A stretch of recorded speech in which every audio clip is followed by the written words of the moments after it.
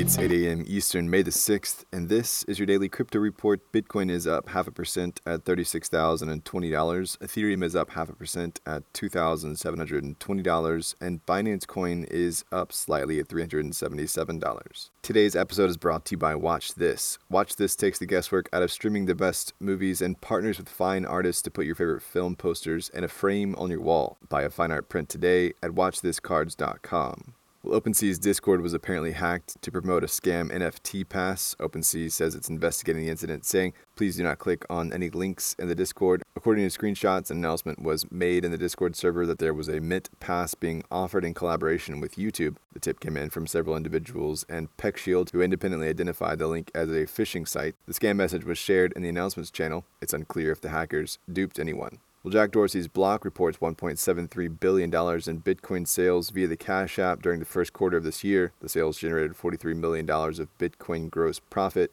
Overall, during the first quarter, Block saw total net revenues of $3.96 billion, representing a 22% year-over-year increase.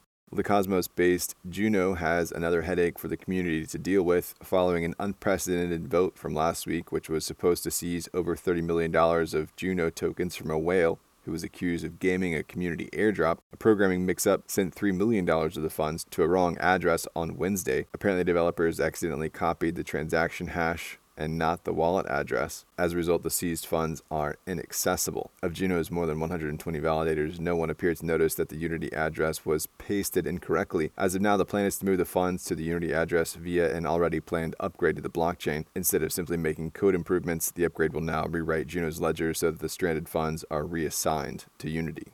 And finally, a court in the U.S. has ordered the founders of BitMEX to pay $30 million for operating an illegal cryptocurrency derivatives platform and violating money laundering rules. Each of the three founders will be responsible for $10 million. The trio are still awaiting sentencing in the coming weeks, according to the CFTC. Well, that's all for us today. Visit us at dailycryptoreport.io for sources and links, and listen to us everywhere else you podcast under Daily Crypto Report.